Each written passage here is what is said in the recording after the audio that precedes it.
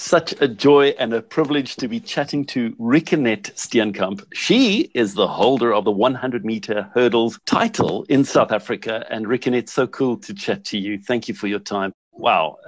Where do I begin? I mean, firstly, I've got to tell our listeners that we do have your story of hope, and we're going to be sharing that a little bit later this morning. But for now, just take us through some of the basics of, firstly, running that incredible time of 12.94, if I remember correctly, and just that whole experience of breaking the South African record. Yeah, so for me, it's really been a long journey. So I love sports, all kinds of sport. But as I shared earlier, my story is that I really love athletics and running hurdles. So for me, it's been I always say I was a late bloomer, and it took me a long time to break that record. I think I set my eyes on that record for something like 12 years. I really dreamt about it. And it was almost like I crept closer and closer year by year, but it wasn't just I was this promising athlete that's going to break the record. So yes, I did. I broke the record 2018. In Switzerland, and I remember running the heats. I ran a fast time, my fastest time in my life, the 12.70. But then the record wasn't legal because the wind was too strong from behind. So I was like, what do I do with all of this emotion and everything? And then I just said to myself, Ricky, if you just do the same, you don't have to go out and try something different in the final. Just, you're in good shape. You're just flying today. And I just had that, calming down talk with myself. And I think it was just that day where everything came together. And as an athlete, we know that doesn't come always.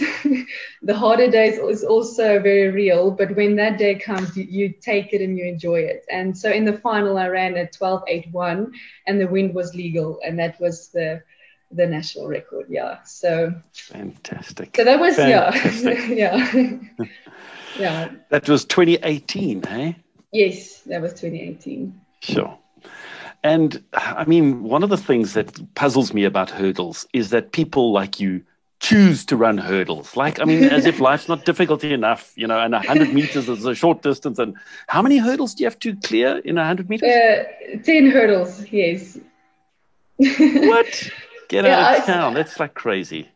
I always say, when I sit on the stand and I watch a hurdles race, I'm also terrified. It's better to run over there for some reason. It's just, it can be a bit scary. And I also sometimes ask myself, why am I doing this? But then when you fly like that, then you just love it again. So, yeah. It's a very technical race because it's about how many steps you can take before you got to jump. And obviously, if you hit a hurdle, that can slow you down badly. And I mean, there've been some horrific falls and stuff like that. And I mean, but yet you can carry on and you persevere. Yeah, I think, almost every hurdler will tell you about a story where they fell. I've also fell hard in a race where I couldn't finish the race. But it's also, as you mentioned, is a very technical event. And that's what I love about it, because I reckon if you can improve over one hurdle, just a technical thing, and you apply it over 10 hurdles, what can you do on your time? So I also love sprinting, and I also do the 100 here and there, but that's why I love my sport, because you can teach somebody and you can really get better along the way. Even if you're just stronger and always in a good condition, but this is a very technical thing. And so I just enjoy that part of my sport also. Sure. I love that. Now, Rikenette, in terms of what goes into training for hurdles as opposed to just a straight 100-meter race. I mean, there's obviously a whole psychological thing that you've got to figure out. There's the technique, but also then fitness, stamina. I don't know, just talk us through some of that, and hopefully somebody in our audience or a couple of people in our audience will want to follow in your footsteps. Yeah, so I think, 100-meter hurdles is a sprint at the end of the day. So you need to do a lot of speed work. But I've also realized that, athletes differ. And I have learned, I'm 28 years old now. I don't look, feel 28, but over You the look like years, you're 18, just saying. Thank you. But I've learned how my body works. And I think that is something that I would really like to encourage younger athletes. Like, it takes time to figure out, are you more endurance-based athlete that can do a lot of 200s, 300s? But the thing is, at the end of the day, I'm a hurdler. So the more that I do hurdles on a high intensity and a high quality, the better I will get at it.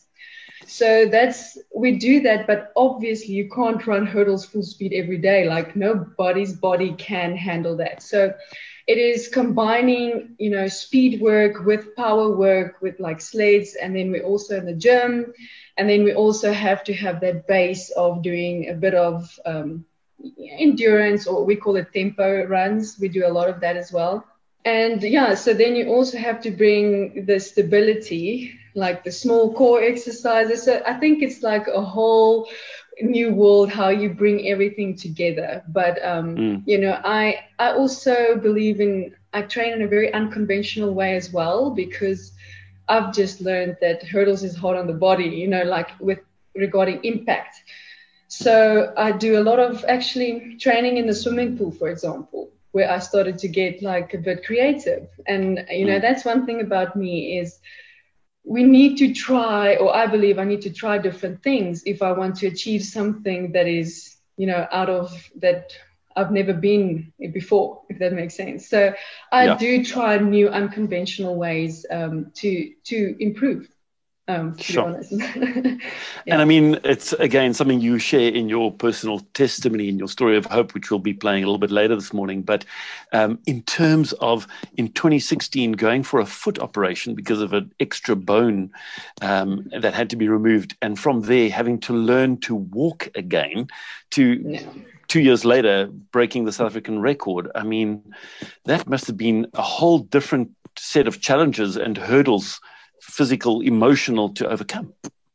Yeah, so injuries is unfortunately a big part of sport. And for a long time I've wrestled with this, and even with God, because why? I just want to run and do what I love, and then we sometimes have to, we're still imperfect. We live in an imperfect world, and injuries and pain and all of these things are part of the journey. And so for me, I've had other injuries also, like a few hamstring injuries before, which is also, a setback in its own way. But the foot operation was obviously a big setback, because for 2015, the whole year, no doctor, no physio, nobody could tell me what was wrong, because it was something very unusual.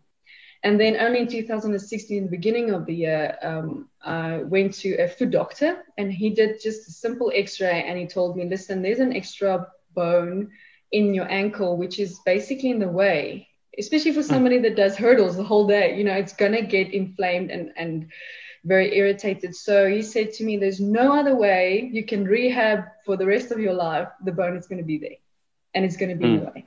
So you have to remove it. So we made the decision, to do it right away.